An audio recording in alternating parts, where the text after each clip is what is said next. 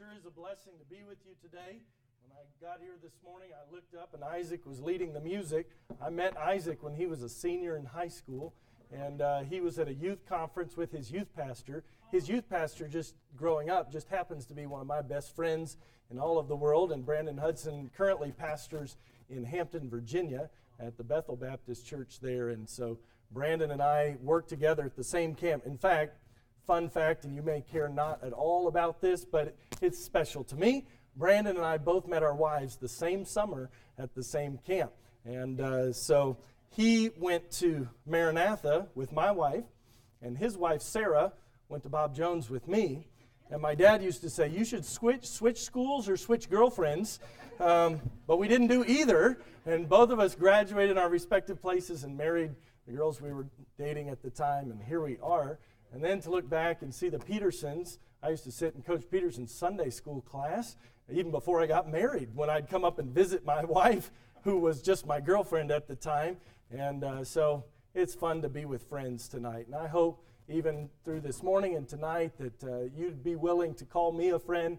I'd like to be able to call you a friend as well. And I'm thankful to know the Lord Jesus Christ. And in the family of God, we have great friendships and relationships because of God's work in each and every one of us. Tonight, I want to do something that might feel a little bit more like school than church, so I hope that you'll bear with me on that a little bit, but I want to get into some of the nitty-gritty. This morning was really the challenge, the heart. This should be our heartbeat. It should be something that we're focused on in our church, and tonight I want to go through some scripture to start and just lay out a little bit of a theological groundwork for this, if I may. This morning, it's not that we didn't think about theology, but we just looked at a practical example in Scripture of this taking place and desiring to pattern our lives after that. But I think this will be helpful tonight. And then as we move on tonight, I'll try to keep it moving so you don't go to sleep on me like, oh boy, a theology class tonight on Sunday night. I'll keep it moving, and then I'm just going to get into some practical things. I even, thanks to Amber, was able to get some pictures for you to put on the screen, and maybe that'll help keep you awake. My wife said, well, a picture's worth 1,000 words, so you don't need to preach as long tonight. So we'll see how well I can do. All right? Well, let's begin tonight by thinking about this theme together, and I put it on the screen for you, multiplying disciples, right? This morning we just talked about making disciples, but when we see this in Scripture, it's not just that we are commanded to make, but in the process, there ought to be multiplication taking place. And that's something Pastor and I over lunch today were talking about.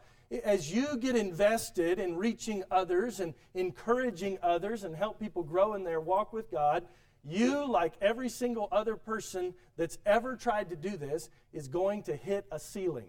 In other words, you're going to max yourself out, and you're going to get to a point where I'm trying to encourage as many people as I can. I believe, based on the Scripture, because God has given this command to every single one of us, that every one of us can at least reach one. Would you agree with me on that? And there may be somebody here that can reach 100, right? Or maybe there's a Billy Sunday in here that's just going to reach thousands. I don't know. But I think biblically we can say every believer in Christ could at least reach one. And again, by reaching, not just share the gospel with them and see them come to salvation, but also then to encourage them in their walk with the Lord. But for us, one of the things as we pursued this in our church that became a real struggle started with my wife and I. When we got to a point, we said, where do we go from here? We are actively trying to encourage as many people as we can, and there's still so many more people that need help. There's so many more people. I mean, when you look at the world outside, even this building, there's just people everywhere. If you come to my city, and I'll take you downtown, it's just people everywhere. I think they're saying right now that over 100,000 people a year are moving to the Houston area. So you think about that, like how in the world we could plant a mega church every month and still not keep up with that growth. So I believe if we're going to do this, we definitely need to look to God's Word and see how He tells us to do it. Let's begin tonight in a very familiar place, Matthew chapter 28, verse 18 to 20. We're going to look at several different passages of Scripture tonight, so you'll get your fingers ready to follow me as we look through the Scripture. Matthew 28. Most of you may know this passage of Scripture, and if you don't, you'll learn it tonight. It is often referred to as the Great Commission. And some preachers have said it ought to rather be called the Great Omission, because this is what many people do not do, and yet it is what God has commanded us to do. The Bible says, and I'm going to read it this time because trying to quote it this morning I struggled. Matthew 28, 18 to 20. And Jesus came and spake unto them, saying, All power is given unto me in heaven and in earth. Go ye therefore and teach all nations, baptizing them in the name of the Father and of the Son and of the Holy Ghost, teaching them to observe all things whatsoever I have commanded you. And lo, I am with you always, even unto the end of the world. Amen. Or amen. I don't know. In Texas we would say amen. I think you'd say the same thing here in Colorado. These are Christ's words here to his disciples, but we see this same theme repeated then throughout various passages in the rest of the New Testament. As we are commanded, for example, when Paul wrote to Timothy, and he says, And the things which thou hast heard of me among many witnesses, the same commit thou to faithful men, who shall be able to teach also. We'll look at a passage in Titus 2, where the older men and older women are instructed to take the things that they've learned and pass those things down to the younger men and to the younger women, and I could go on. But in this topic of making disciples, I want to point out in the Great Commission, the mandate or the command here is found, the verb, if you will, is found in verse 19, and it's the word that we have translated for us, teach. Teach. And that is the word in Greek, it's mathetes. It comes from that word, which is the idea of to make disciples. Now, this word, when Jesus used it, was a word that was very charged with meaning. In fact, this was a word that people in that culture, in that day and age, would have recognized and understood. Because the idea of making disciples in that day was not just something that was connected to Jesus. It was not something that, being a disciple was not something that was just something that was a Christian term. Rather, the idea of making disciples was something that was very common in the culture of the day. It might be something like you and I would think of if we were to use the word to apprentice or apprenticeship. And in that culture, in that day and age, there were many people who had disciples. Many of the rabbis, the religious leaders, and many of the other people with trades and skills and various knowledge of things, they would have disciples. They would have followers. And what was understood in that culture of that day is a disciple was somebody who literally became a follower. And by literally, I mean they would walk where their leader walked. They would sleep often where their leader slept. They would dress like their leader dressed. They would learn to use the tools that their leader used. They would listen to everything that their leader taught them, and they would try to emulate that in their words and in their actions. So when Jesus said to those men, as he found them in various places, a tax collector, fishermen, various things, when he said, "Come and follow me," he was calling them to be his disciples. And in that culture, they would have instantly known what level of commitment he was calling them to. This was not a, hey, once in a while, whenever you feel like it, let's hang out.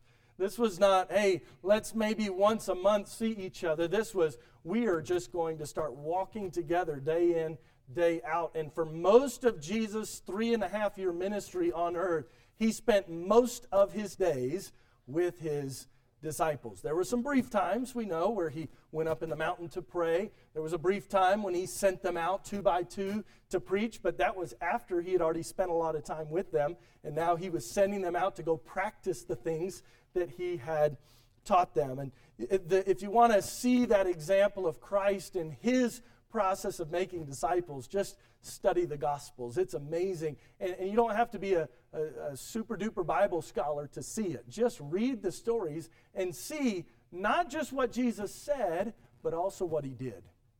Because Jesus has called us by extension, from his disciples to follow him. Sometimes we think being a good Christian is just knowing a lot of stuff. And we do need to know what we believe and why we believe it. But if we know it and we don't do anything with it, it doesn't do us any good. In fact, the scripture tells us knowledge puffs up, right? And so just becoming smarter doesn't necessarily make us more like Christ. So we're going to talk about this process of making disciples tonight for a little bit.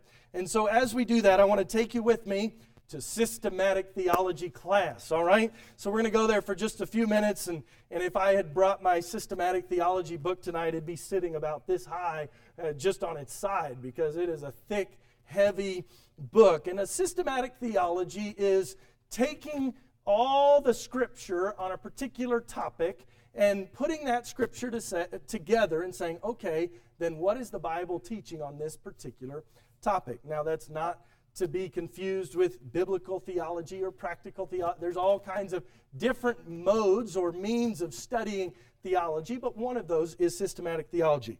So, since I know he was in Pastor Brandon's youth group, I'm going to get Isaac to help me for just a moment. I'm not going to make you do anything crazy, but I would invite you to come stand with me up here for just a minute.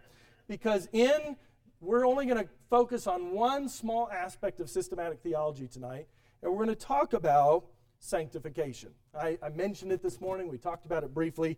But I want to illustrate, using Isaac, that there are three parts or three types of sanctification that are taught in Scripture. And the first one is called positional sanctification. It's Sunday night. Let's say it together. Positional sanctification.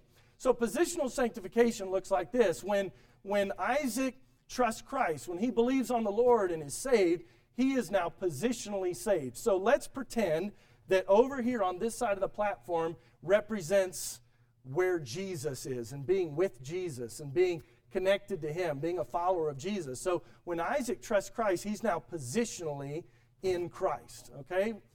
Would you agree with me on that? We'll look at some scripture to support this in a minute, but let me just kind of give the overview. So now he's in Christ positionally.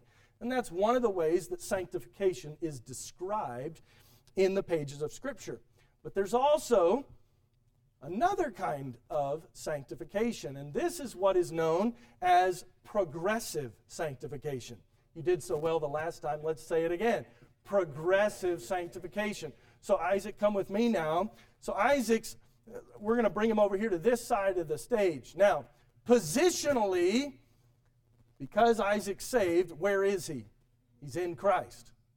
Progressively, or somebody might say practically, he has a long way to go. And wouldn't you all agree with that? Isaac has a long way to go. Maybe they don't. Maybe they think you're there. And this is a very kind crowd. If I had done this at our church, we were like, yes, Pastor, he has a long way to go. They're very kind to you. That means that's good. So, but progressive sanctification looks like this. As he grows in his knowledge, and as he grows in his practical application of that knowledge and his obedience to the Lord, he progressively grows in his faith to become more like Christ. Now, progressive sanctification, biblically, doesn't end until this life on this earth is over. And that brings us to the third part. Some would connect this with sanctification, but it's really, in a sense, a step beyond sanctification, and we would call that glorification. Let's say that one together. Glorification. So we have positional sanctification, we have progressive sanctification, and we have glorification. And when glorification takes place, we're not going to kill you on the stage, don't worry. He is now in Christ both positionally and progressively. In other words, now his faith has become sight. There's no more sin. And his wife says amen to that, right? He is now where he needs to be, where he wants to be, and he's forever in Christ. And that's a beautiful, beautiful thing. So here's what we're doing in the process of making disciples. We're finding lost people wherever they are. They might live next door to you. They might even be attending your church. They might even be members of your church. You're finding lost people wherever you work. You're finding lost people in your community, your family members, wherever those lost people are. And there's so many different ways to find lost people. I'm not going to focus on that tonight for sake of time, but you're finding lost people wherever they are. and you are sharing the gospel with them, teaching them about Christ and his death, his burial, his resurrection. By the way, if we don't have his death, burial, and resurrection, we don't have the gospel.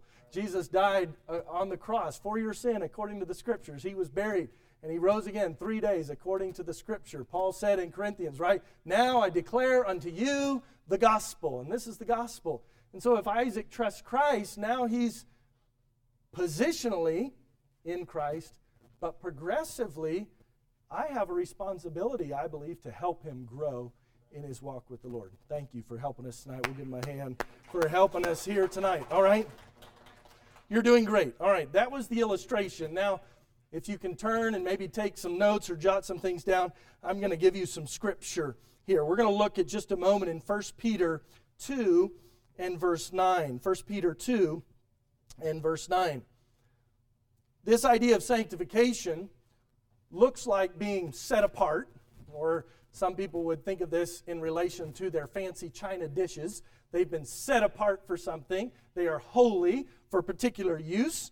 The Hebrew adjective kadosh literally means to separate or to cut off. We see this idea in the New Testament as well. 1 Peter 2:9, but ye are a chosen generation, a royal priesthood, and holy nation, a peculiar people, that ye should show forth the praises of him who hath called you out of darkness into his marvelous light. Here's the idea of sanctification as being set apart unto God. But another sense of sanctification is that of moral goodness. And this designates not merely the fact that believers are formally set apart or belong to Christ positionally, but then they are to conduct themselves accordingly. That's the progressive sanctification. They are to live lives of purity and goodness. But how many of you, when you got saved, just began living a life of perfect purity and goodness? I better put my hand down too, because none of us could do that. So we recognize, first of all, that sanctification is a work of God. It's a work of God. 1 Thessalonians 5 and verse 23, and the very God of peace sanctify you wholly. And that word holy is not H-O-L-Y, it's W-H-O-L-L-Y. In other words, to completely sanctify you. And I pray, God, your whole spirit and soul and body be preserved blameless unto the coming of our Lord Jesus Christ. Ephesians 5, 26 and 27. He's speaking about his church. And we looked at this in relation to marriage this weekend at the marriage retreat.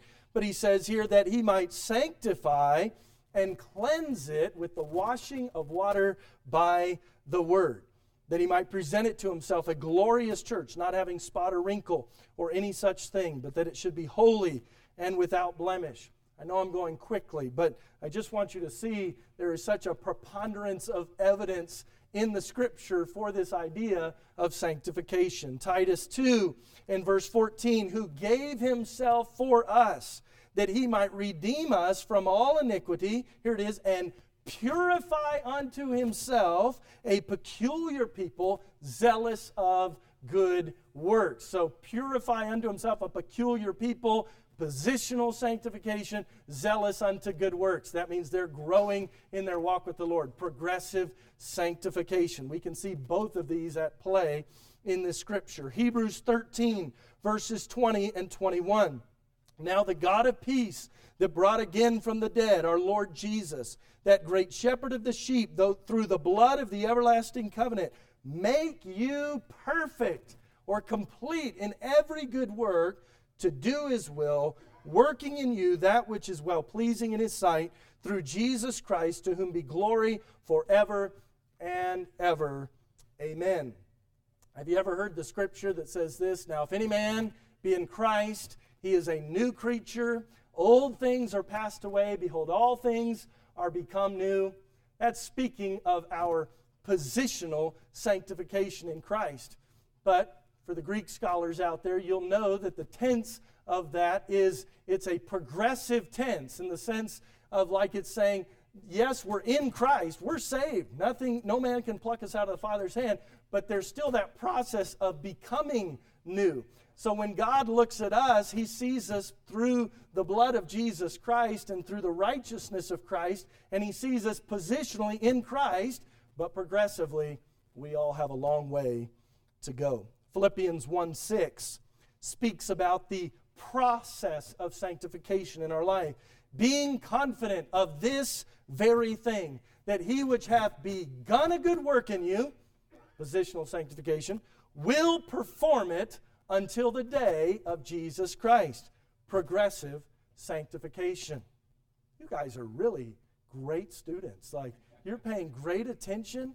And I will just tell you, this might, I don't think this is super complicated stuff, but if you can grasp the difference between positional and progressive sanctification, it really does make a difference. You say, why does this matter? Well, it matters because of this. If the only thing that mattered was positional sanctification, then we ought to just do whatever we can to get people to pray and be saved, and then they're good. But that's not the Great Commission. The Great Commission is not count up how many people got saved last year. The Great Commission is go and make disciples. Now, we'll get to this in a moment, but if we are going to make disciples, that assumes that they're getting saved. So we're not skipping over evangelism and salvation. Don't mistake this here. But the idea that someone coming to Christ, now the Great Commission's been accomplished, is just false. That's only the first step. It's only the first step. So it's a process. Colossians 3:9 and 10. Lie not one to another, seeing that you have put off the old man with his deeds, and have put on the new man, which is renewed in knowledge after the image of him that created him. So, we see that sanctification is a work of God. I think we can all agree to that, based on the scripture I have read very quickly. Number 2, sanctification, we learn, is also a work of the Holy Spirit. We cannot divorce the work of the Holy Spirit from sanctification. If you're trying to grow in your walk with the Lord without the Holy Spirit, you cannot do it. Romans chapter 8 teaches us about this truth. It says this in verse 1 through 10. There is therefore now no condemnation to them which are in Christ Jesus. There's that positional sanctification. Who walk not after the flesh, but after the Spirit. This is the progressive sanctification that the Holy Spirit helps us to do. For the law of the Spirit of life in Christ Jesus hath made me free from the law of sin and death. For what the law could not do, this is why we don't have to know all the 10 Commandments, right?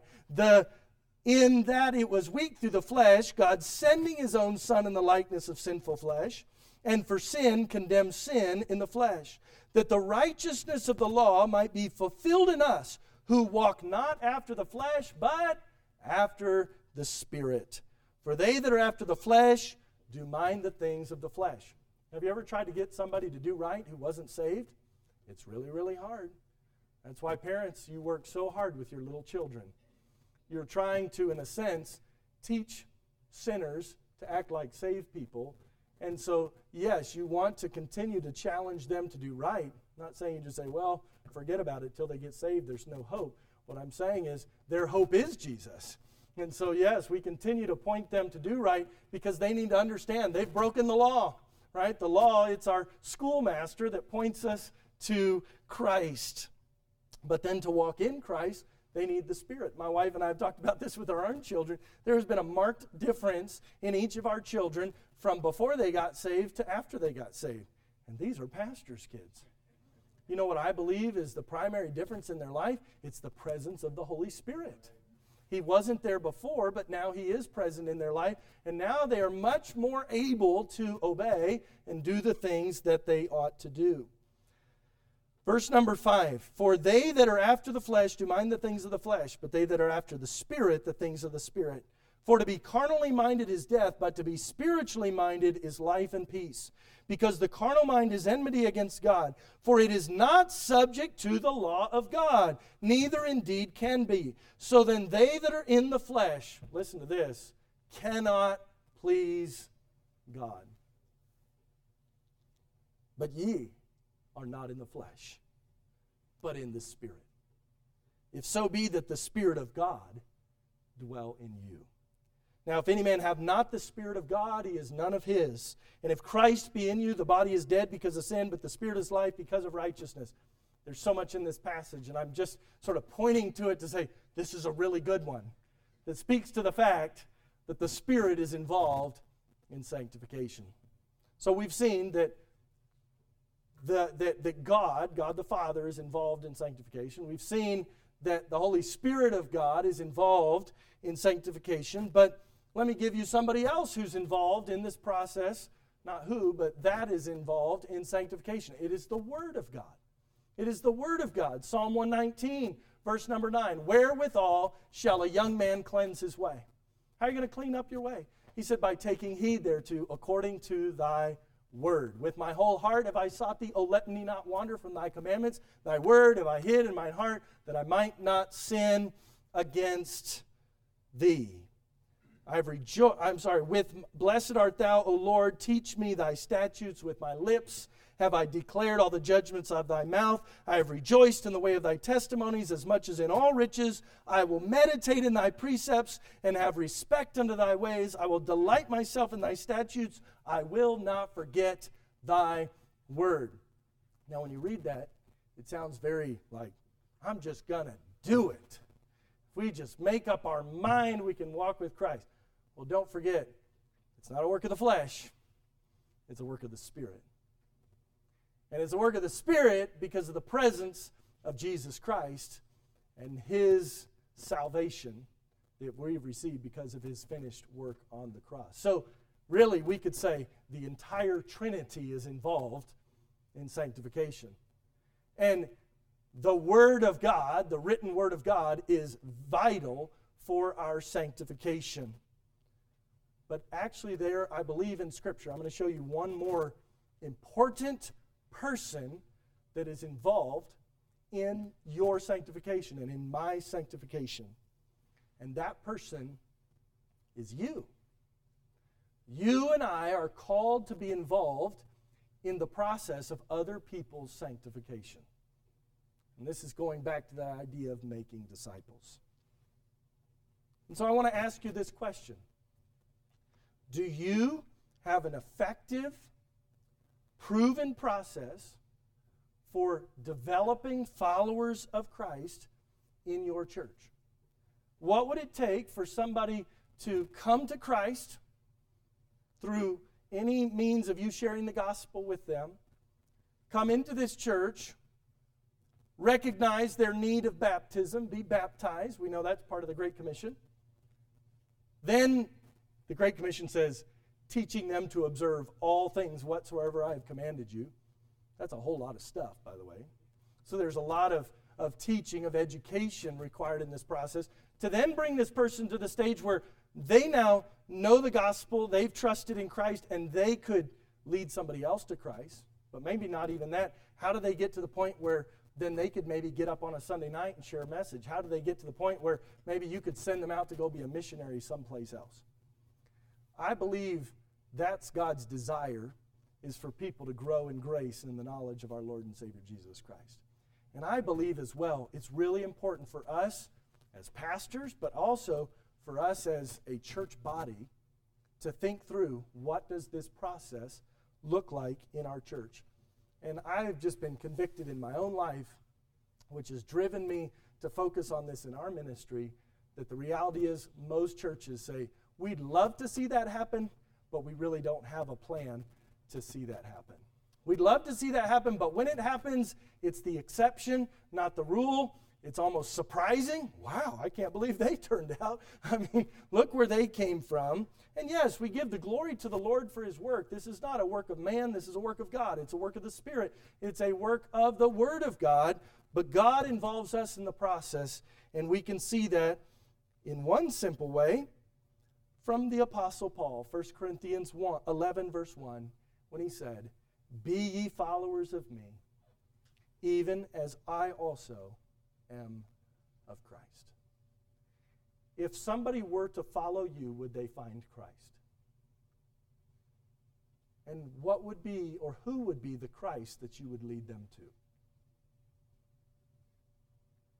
For many of us, we've confused Christ with the church, or we've confused Christ with standards, or we've confused Christ with any number of things. And I'm not discounting the importance of standards or the importance of a good church. But Paul said, follow me as I follow Christ. And as I looked at my own life, I thought, first of all, if somebody followed me, would they follow Christ? Would they find Christ? That's one good question. Another good question, how am I intentionally finding someone so that they can follow me to follow Christ? Like, I can't just hide out in my room and say, well, I just wish somebody would follow me and find Christ. And I'll just tell you, I've studied the Bible. I've even been to seminary. And if they were to follow me, they would find Christ. But I believe I need to be going and looking for those and finding them and saying to them, follow me as I follow Christ. I mentioned Titus 2 earlier. Paul wrote to Titus and he said, but speak thou the things which become sound doctrine. By the way, can I say this? When we study Scripture, I don't think you'll find that Paul was the greatest preacher in the world.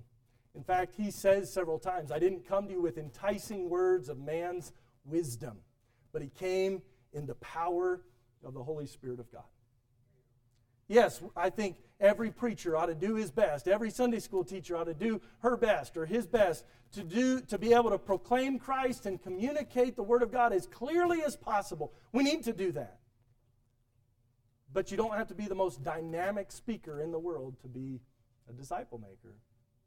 He said in verse 2 of Titus 2 that the aged men be sober, grave, temperate, sound in faith, in charity, in patience. When you read that list, it sounds a lot like the fruit of the Spirit, doesn't it, men? God's commanded us as men to be men who walk in the Spirit, walk by the Spirit, walk according to the Word of God, to be spiritual leaders. And he also has an exhortation to the women as well. The aged women likewise, that they be in behavior as becometh holiness. Wow. Ladies, men, God is expecting a high standard from us. But you know, according to Romans chapter 12, it's reasonable service. Because Jesus Christ gave his all for us. And he's worthy of us giving our all for him. But notice then what he tells them after he gives them this list of how they should live. Not false accusers, not given to much wine, teachers of good things. Verse 4, that they may teach the young women to be sober, to love their husbands, to love their children, to be discreet, chaste, keepers at home. And it goes on. Verse 6, young men likewise exhort to be sober-minded. So what are the older people in the faith, older people in the church body supposed to do? Both men and women, they have a responsibility to instruct those who are younger. And in this instruction, yes, this could include a Sunday school class. That's a great way to do it. But what does he start with? He starts with their own lifestyle, which tells me we need to be teaching not just with our words, but also with our actions. People need to be able to follow us as we follow Christ. I could read on. I'll encourage you to do that when you have time. Read all the way down through verse 15 at another time. I want to point you to another scripture here, Ephesians chapter 4, verses 11 through 16. This is a specific command given to pastors and church leadership, but it also is a command that then extends to the rest of the church body. It says in verse 11, and he gave some apostles and some prophets and some evangelists and some pastors and teachers. What did he give those people to the church for? By the way, let me just say, your pastor is a gift to your church. That's what Ephesians chapter 4 says. And I'm thankful for the gift of pastors that God gives to the church. But recognize, even though this pastor is a gift to your church, he's still a human being. And God gave him to your church as a gift, and God gave him a responsibility. But God's responsibility for your pastor is not to do all the work of the church. In fact, and especially, it's not his work to do all the work of evangelism and making disciples. We can often recognize that when it comes to yeah, of course, the pastor's not to work. He doesn't have to run the sound booth and vacuum the floors and wash the windows and clean the toilets and lead the music and play the piano and stand on his head. And, no, we recognize that. But we need to also recognize that it's not solely his responsibility to lead people to Christ. It's not solely his responsibility to bring people along in their relationship with God. In fact, you'll see right here, he gave these gifts to the church. Why? In verse 12, for the perfecting of the saints for the work of the ministry. So pastor's job, and there's more to it. We understand there's other passages that speak to it. But from Ephesians chapter 4, you're a gift to this church, and your job is to perfect the saints. Another word you could think of there is to give you all the necessary tools and teach you how to use them so that you can do the work of the ministry. And I don't have time to go into this, but I think if you'll study out this phrase, the work of the ministry, he's not talking about singing in the choir, even though you ought to sing in the choir if God's given you that ability to do so. Some of you shouldn't sing in the choir, and that's okay, right? But you ought to serve in the Sunday services. You ought to serve throughout the week in various regards. And yet that is not primarily what God is speaking of when he says the work of the ministry. In fact, as you study this out, I think you'll find that the work of the ministry is actually the process of making disciples. And so, pastor's job is to equip you to make disciples. And that's a big job, by the way. And I'm thankful your pastor recognized that. I know I recognize it, and it's an overwhelming job, and I feel so inadequate to do it. And in the same way, we can't grow in our walk with the Lord without the Spirit's help, without God the Father's help, without the Word's help. Your pastor can't do his job without the Spirit's help and all those things either. He's just a human being. But notice what takes place when the work of the ministry is being done. It says, for the edifying of the body of Christ. What happens to the body? It's edified. It's encouraged. It's built up. And when does this stop? Well, verse 13 tells us, till we all come in the unity of the faith and of the knowledge of the Son of God, unto a perfect man, unto the measure of the stature of the fullness of Christ. So, Pastor, when do you need to stop perfecting saints for the work of the ministry? And saints, when do you need to stop doing the work of the ministry? When there's perfect unity, when everybody has a complete knowledge of the Son of God, and when we have all measured up to the stature of the fullness of Christ. Remember we talked about positional sanctification and progressive sanctification? So when does that take place? It's when glorification takes place. So in other words, the work is never done. And I'm so thankful that's why we have the Lord to help us. Because I don't know about you, I hate leaving things undone. I want to be able to check my boxes and finish my list and go home and say, I'm so glad the work is done. But the work of the ministry is never done. It's never done. But notice what happens in this process. As people are growing in their walk with the Lord, to become like Jesus Christ, verse 14, that we henceforth be no more children. You see, you're starting to see process here. People going from children, babies in the faith, that they're growing towards spiritual maturity, that they would not be like children tossed to and fro and carried about with every wind of doctrine. How many people are doing that today? And some of these are people who claim to be Christians, followers of Christ, who've known him for many years, and they're still carried about with every wind of doctrine.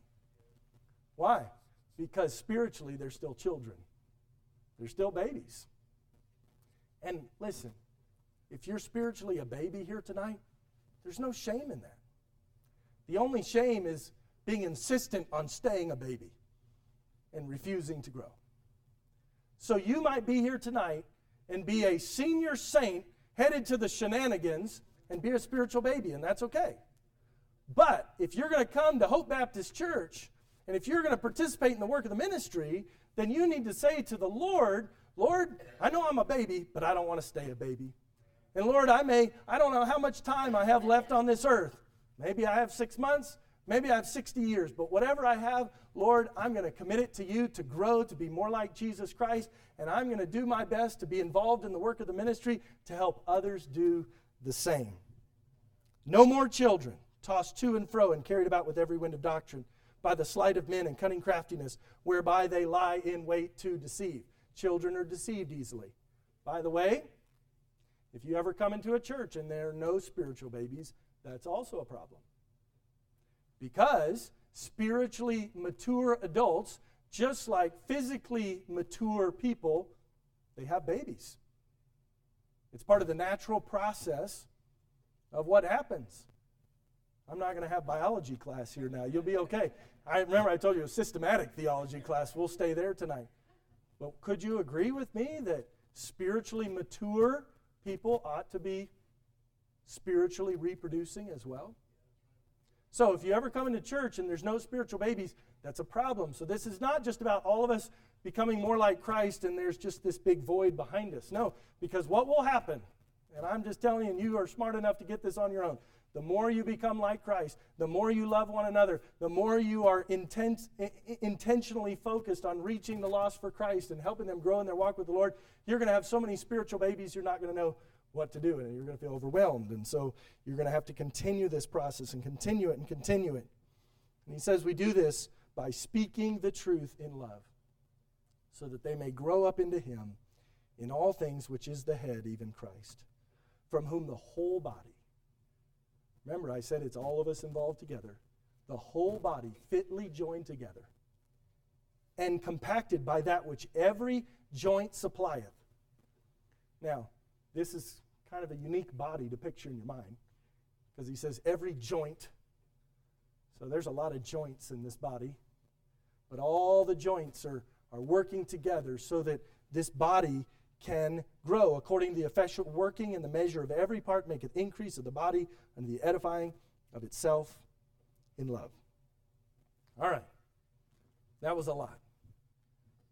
But we've learned a little bit about positional sanctification, progressive sanctification, and glorification. We've learned that sanctification is a work of God. It's a work of the Holy Spirit. It's a work that is done through the Word of God, but it's a work that you and I are supposed to be involved in as well. Not just for our own personal sanctification, but to help others grow in their walk with Christ as well. So, that's the groundwork. Let's talk about what this looks like and how this works. Well, first of all, we recognize that the power comes from God. Power comes from God. Acts 1:8, but ye shall receive power. And where did the power come from? After that, the Holy Ghost is come upon you. The Spirit in power. And ye shall be witnesses unto me both in Jerusalem and all Judea and in Samaria and under the uttermost part of the earth. When you start to recognize the Spirit of God and His work in this process of reaching the lost and making disciples, oh boy, doesn't that really elevate in your mind the importance of Scripture when it says things like, quench not the Spirit,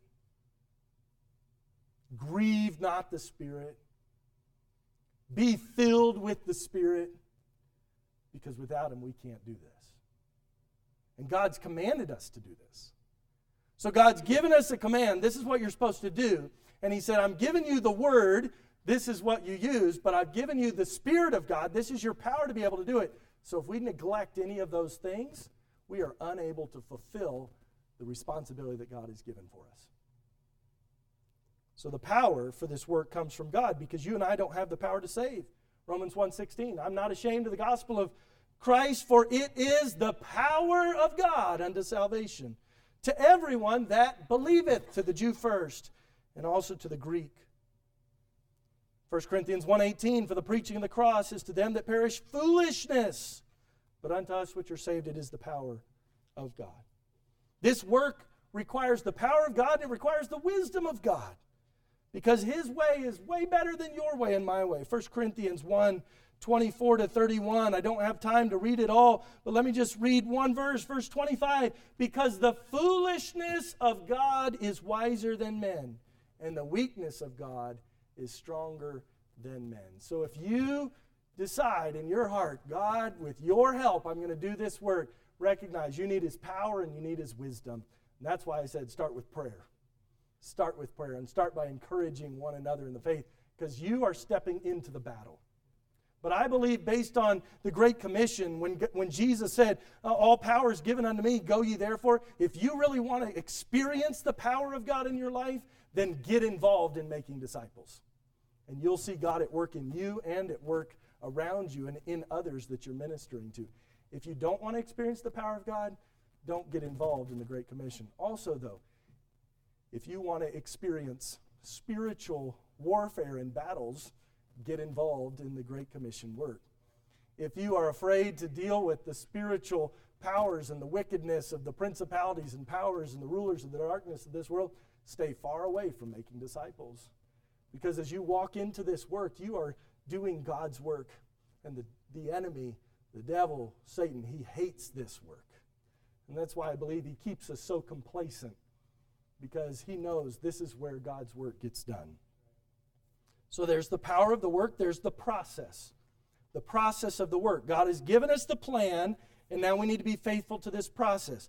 Taking you back to Matthew 28, he tells us to go. This is assumed, right? Go ye therefore and make disciples. Go ye therefore and teach all nations as you are going. So that means we want to always be looking for and reaching out to those who aren't here. We're ready for pictures, all right? Picture number 1. We call this the empty chair principle. In other words, I want to look around me and say, man, there's a lot of empty chairs here tonight. Who could be sitting in this chair? Maybe my neighbor could be sitting in one of these chairs. And maybe not this chair, but maybe the empty chair at your house or your couch or the empty chair across from you at the restaurant. In other words, just keeping this idea in front of us that there's always somebody else that needs to know about Jesus Christ. And so if you want to think of it differently, that's fine. But I just think of it, there's always an empty chair. In the old days, they would say that when they'd set the table for dinner, they would sometimes have an empty place set at the table in case a wandering stranger would come in off the road and need something to eat. And so they would have something prepared. In other words, we need to always be prepared to share Christ. We need to always be prepared in our own walk with the Lord to be able to point somebody else towards Christ, recognizing there's an empty chair and it could be filled by somebody else. So go. This is assume. Teach. Already talked about that. Make disciples. This is the verb. So how do we do this? Well, first of all, what is a disciple? That's a good thing to ask, right? I define it this way, based on Matthew 4 and verse 19. Jesus said, He saith unto them, Follow me, and I will make you fishers of men. So what is a disciple? A disciple is, first of all, a follower of Christ. He said, Follow me. Who is being changed by Christ? He said, I will make you to become. And a disciple is someone who's on the mission of Christ. I will make you to become fishers of men. So a disciple is someone who's a follower of Christ, being changed by Christ, and on the mission of Christ. So then, how do we make disciples? Well, first of all, some things I think need to be true in our lives and in our church. I know this says the Arise difference. I did this at our church a while back, so we call it the Hope difference up here. Well, we want to promote a loving culture. Jesus did this everywhere he ministered. He showed his love to the lost. So in our church, we want to promote a loving culture. When people around, we want to know that we love you. We may not love your sin, but we love you. We don't love their sin. We don't love our sin, but we love you. And we work hard to promote a loving culture, greeting people kindly at the door, finding a seat for people, being willing, if they came in and sat in my seat, to move my stuff, and it's okay, and I'll find a different one. Although I'm going to try to get there earlier next week so I can get in that seat before you do, right? But promote a loving culture. This isn't rocket science. Secondly, we provide spiritual accountability. Spiritual accountability.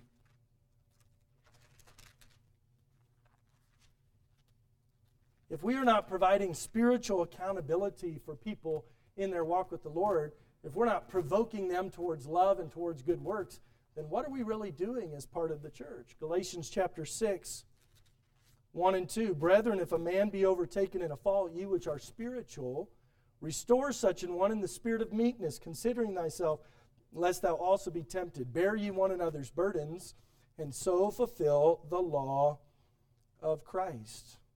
We need to speak the truth in love. And this will then bring about Christ-like transformation. Christ-like transformation. Philippians 3, verse 10, that I may know him and the power of his resurrection and the fellowship of his sufferings, being made conformable unto his death. And it goes on there. But we are to pursue Christ-like transformation. So we want to make this a part of everything in our church. John chapter 13, verse 34, Jesus said, a new commandment I give unto you, that ye love one another as I have loved you, that ye also love one another. So this brings us then to our formula. Love plus accountability equals transformation. Going back to Ephesians chapter 4. Speak the truth in love, right? But we are challenging them to grow into the image of Jesus Christ. Why? So that we see spiritual growth and transformation, that we be no more children tossed about with every wind of doctrine, that we're no longer being deceived by everything that comes along.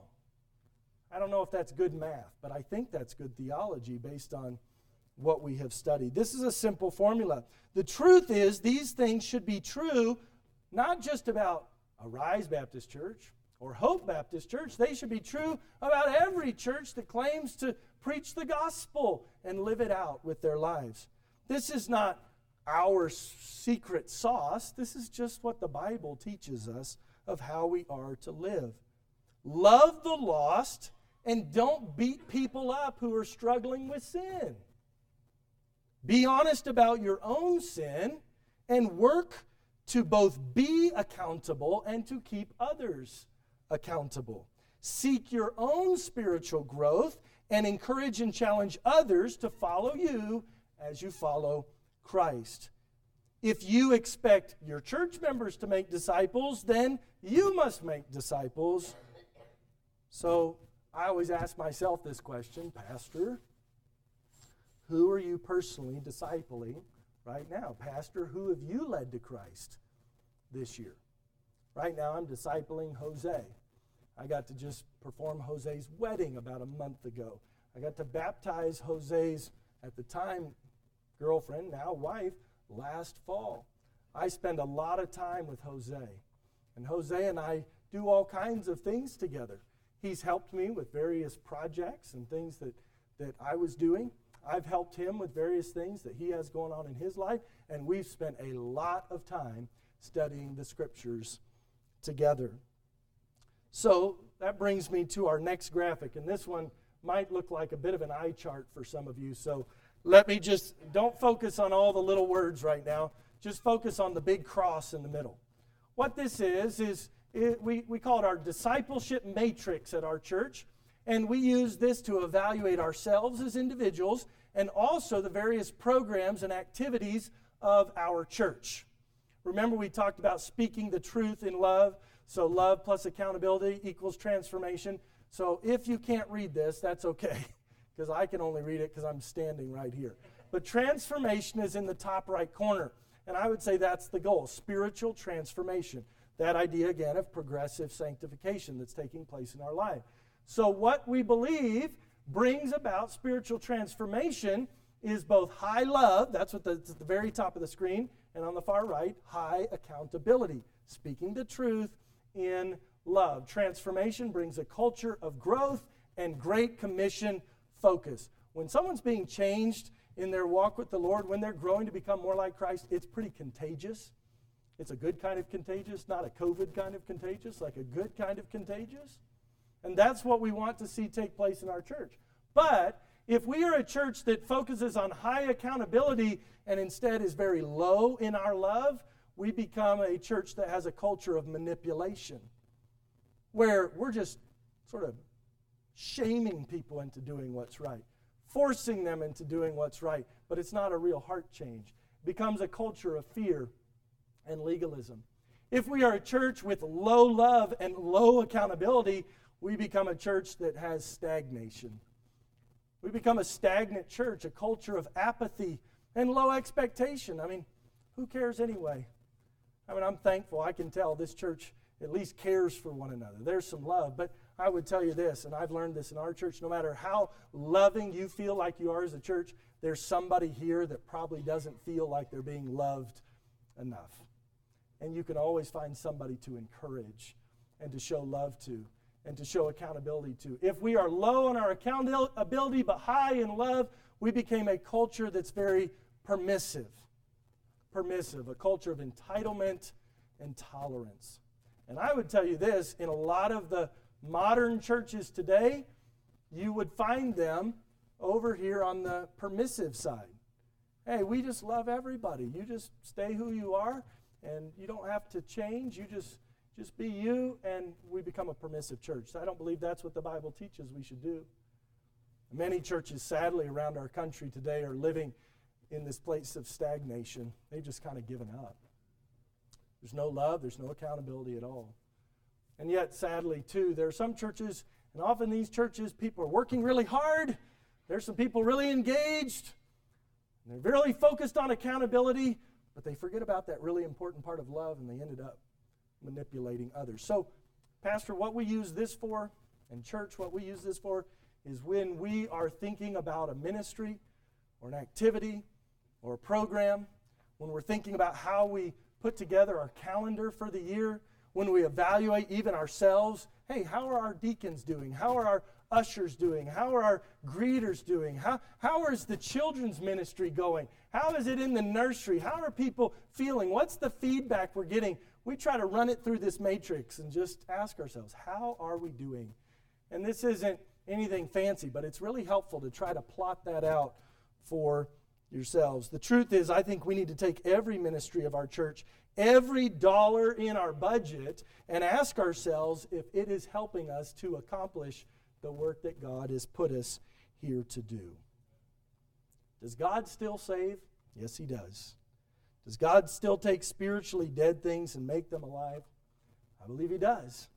So if someone is truly saved, this is the next question. How do they figure out the next spiritual steps? Do they just figure it out on their own? If they just showed up on a Sunday morning service, would they be able to figure out? The reality is, the answer to both of those is no. And you're never going to have a Sunday morning service that's going to be able to teach everything everybody needs to know and tell them all of this. So how do we do this? Well, we see then the next steps of spiritual growth. We see that represented in the Great Commission when He says, "Go ye therefore and teach all nations." What's the next thing? Baptizing them. Baptizing. So this would be the next step of spiritual growth.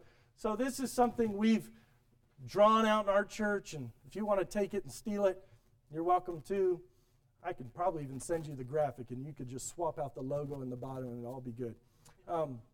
But this is what we've used in our church. So we want to think about these steps, and we teach these to our leaders, to our deacons, to our Sunday school teachers. We teach these all throughout the various leaders of our church.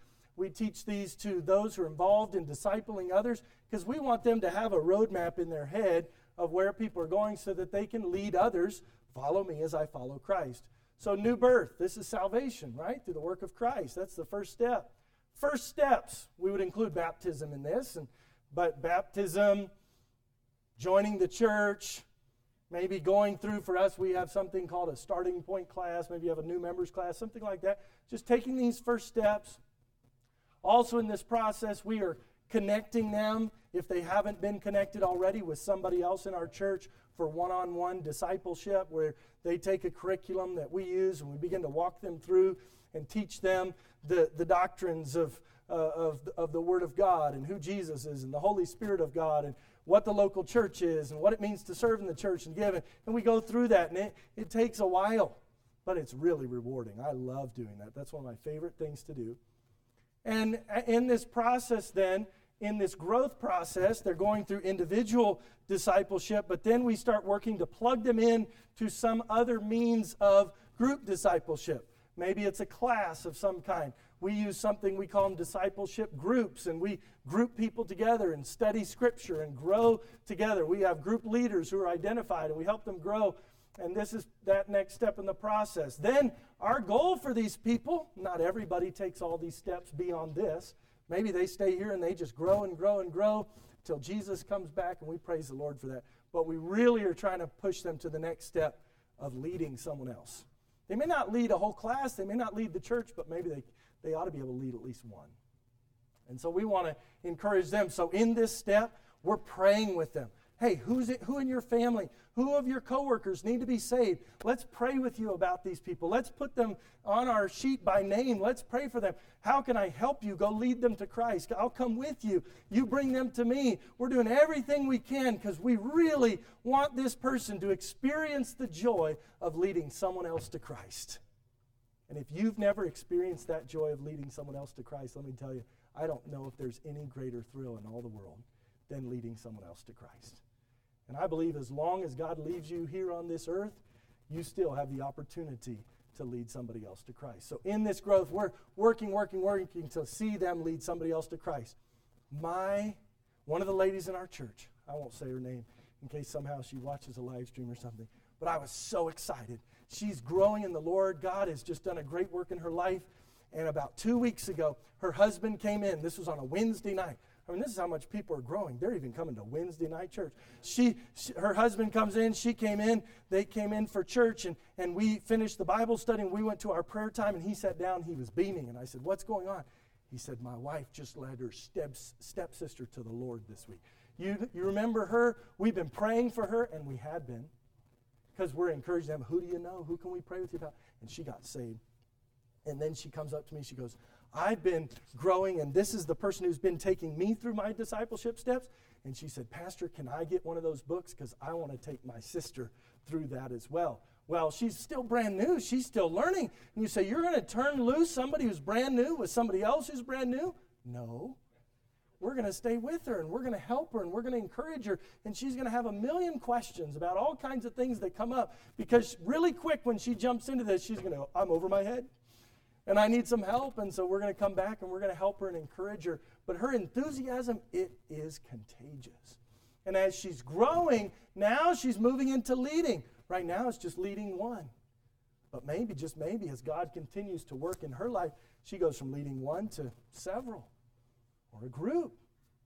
And then our goal over time is that that person could lead an individual or several individuals or maybe a bunch of individuals to Christ. And then as they pour into those that they are leading, now we get to the multiplication step.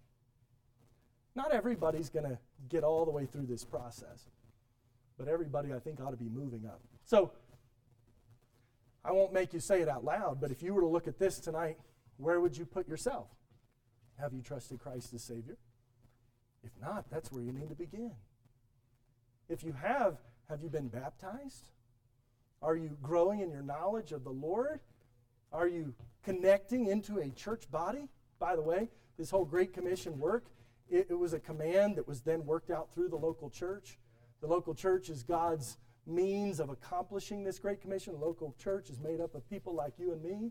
And that's why you really need to be connected in with the local church. That's a whole other conversation for another day. But now we're growing in our relationship with Christ, encouraging others. I would just guess, based on the room, and this is a Sunday night crowd, that probably most of you would be somewhere either here or here. Would that be safe to say?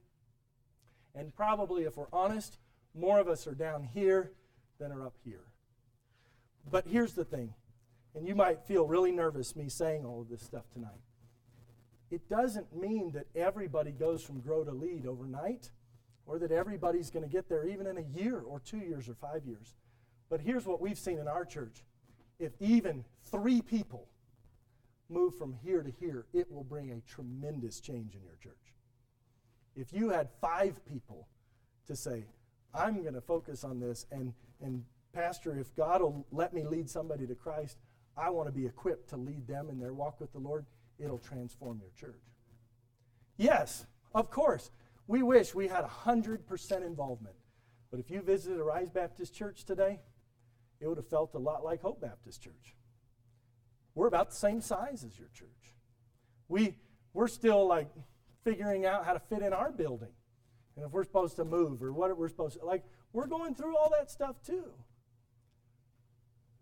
But it is transformative when just even a handful of people begin to grasp this and grow. And our final step up there, we call it legacy. We just thought, what happens to somebody who maybe they've walked through all these steps, they've just been encouraging other people, they've led people to Christ, they've seen multiple people that they've led to Christ now leading others to Christ, and that multiplication takes place, and they get to a point in their life, they're still doing these things, but they're now, I call them on a legacy part of their life where they're just investing in people sort of all over the place. This, to me, I would love it if in 20 years, the majority of the senior saints in our church were living in these top two categories. Because you might get to a point physically where you don't have the energy to spend time with all these different people and disciple them, running groups. That might be true. But if you've been doing these other steps, I want to come sit at your feet and just learn from you. And I want to hear the testimonies of God's faithfulness and God's goodness in your life. And I want to be encouraged. I have a pastor friend who's like this. I would call him at the legacy stage. He's 90 years old. And whenever things get really hard for me in the ministry and life, I call him up. And basically his advice goes something like this. You'll be all right. Just trust the Lord. And he'll see you through. And I'll say, thank you, Pastor. I needed to hear that. I always call him thinking he's going to give me just that silver bullet, special piece of advice that's going to fix all my problems. And he says, trust the Lord. He's given you everything that you need. Walk with him. So I believe God may even take some people to that stage. I know we've gone a little bit long, so let me try to wrap this up.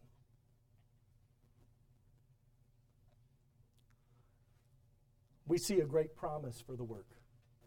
Jesus said, lo, I'm with you always, even unto the end of the world. I think there's one more picture, is there? This is what we call our Great Commission vision. God has commanded us to make disciples. We've been looking at Matthew 28, 19 and 20. As we make disciples, we are then putting them into various groups of people who are growing in their walk with the Lord together. And by the way, I was telling Pastor this afternoon. We have older people with younger people, because Titus 2 says that's what we're supposed to do. We have teenagers in with some of the adults. We have young adults with older adults. Our groups right now, we have men's groups and we have ladies' groups. It's because, again, Titus 2 says the older women teaching the younger, and the older men teaching the younger women. It's not wrong to have age-graded classes and to have those other things. I would say do that. But in that, you still need a place where older ladies can teach younger ladies. And you need to figure out a way where the older men can teach the younger men. And by older, I don't actually think you have to be, like 50 and up to do this. I think some of this from Scripture is just someone who's a faithful believer in walking with the Lord. If you're a faithful believer in walking with the Lord and you're 25 years old, you can probably find somebody else who's 19 years old and encourage them in their walk with the Lord. But I would encourage you to go connect yourself to somebody in the church who's maybe 65 years old and get some advice from them who will help you along the way. So we're putting them into groups. We see that as these groups continue to grow together over time, these groups could, and we're not there yet, but this is kind of the dream. This is dream stuff here. Maybe those groups over time would grow into something. It would be almost like a whole bunch of groups in a particular neighborhood or area.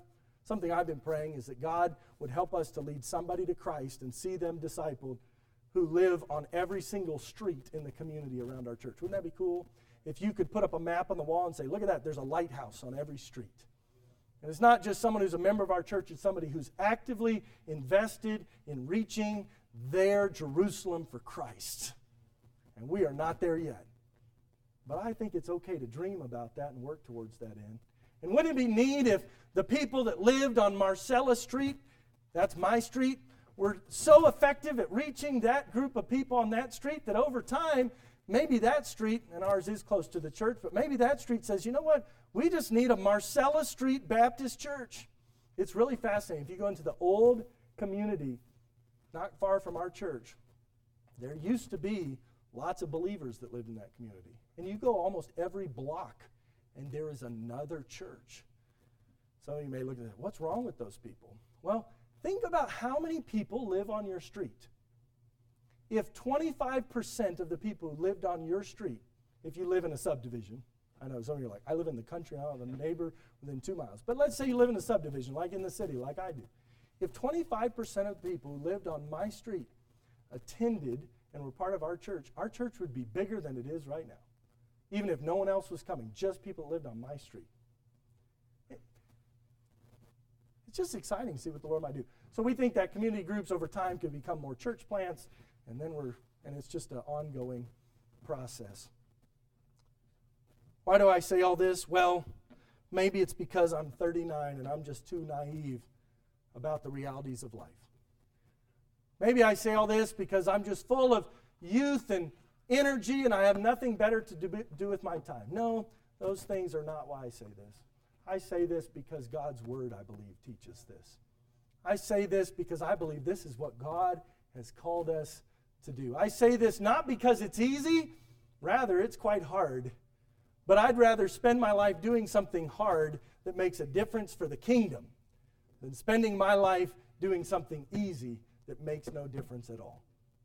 I'd rather be in a church where we are joining together to work to advance against the forces of darkness, to preach the wonderful gospel of Jesus Christ, to see people brought from death to life and from positional sanctification to progressively growing to be more like Jesus Christ so that they can know Christ, so that their families can know Christ. I think about Jose. Jose, if he walks with God, there's already 4 children attached to that household. What if those 4 children come to know Christ and walk with the Lord? What could happen with those grandchildren someday? You look at Jose. Jose doesn't look like the rest of us, though. You know, he didn't have everything in the same order, in the right order, the way the Bible says you should do it. I'm so thankful that God forgives sinners. But sinners, as we saw this morning, they need Barnabases who will come alongside and encourage them. I know this has probably been way long. I have no idea what time it even is. And I know we got some cupcakes to eat.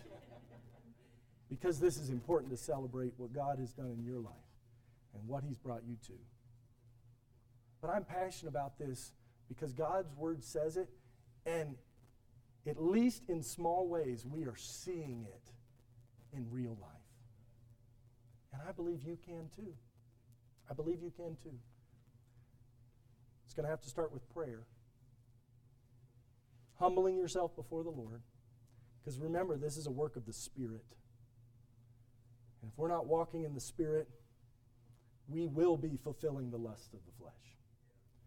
And walking in the Spirit, we learn, is not a once-for-all kind of thing. It's a daily thing.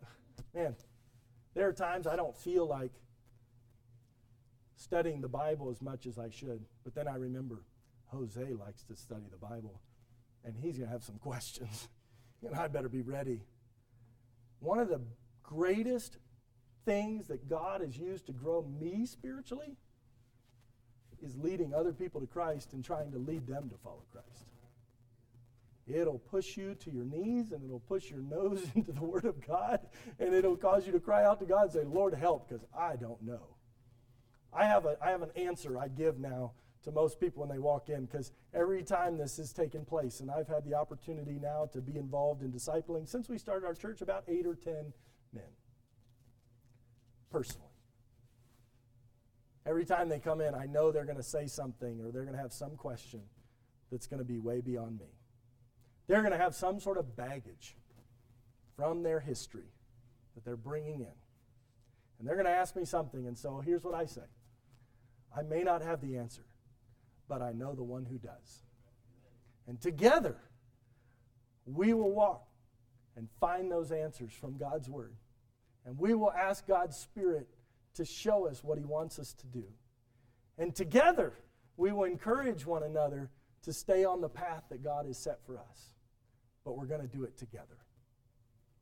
And that takes time, patience. It's really messy, but it's worth it. Let's pray. Father, we love you. And I can sense even just in this room tonight, our hearts are full. Our hearts are full because your word is plain.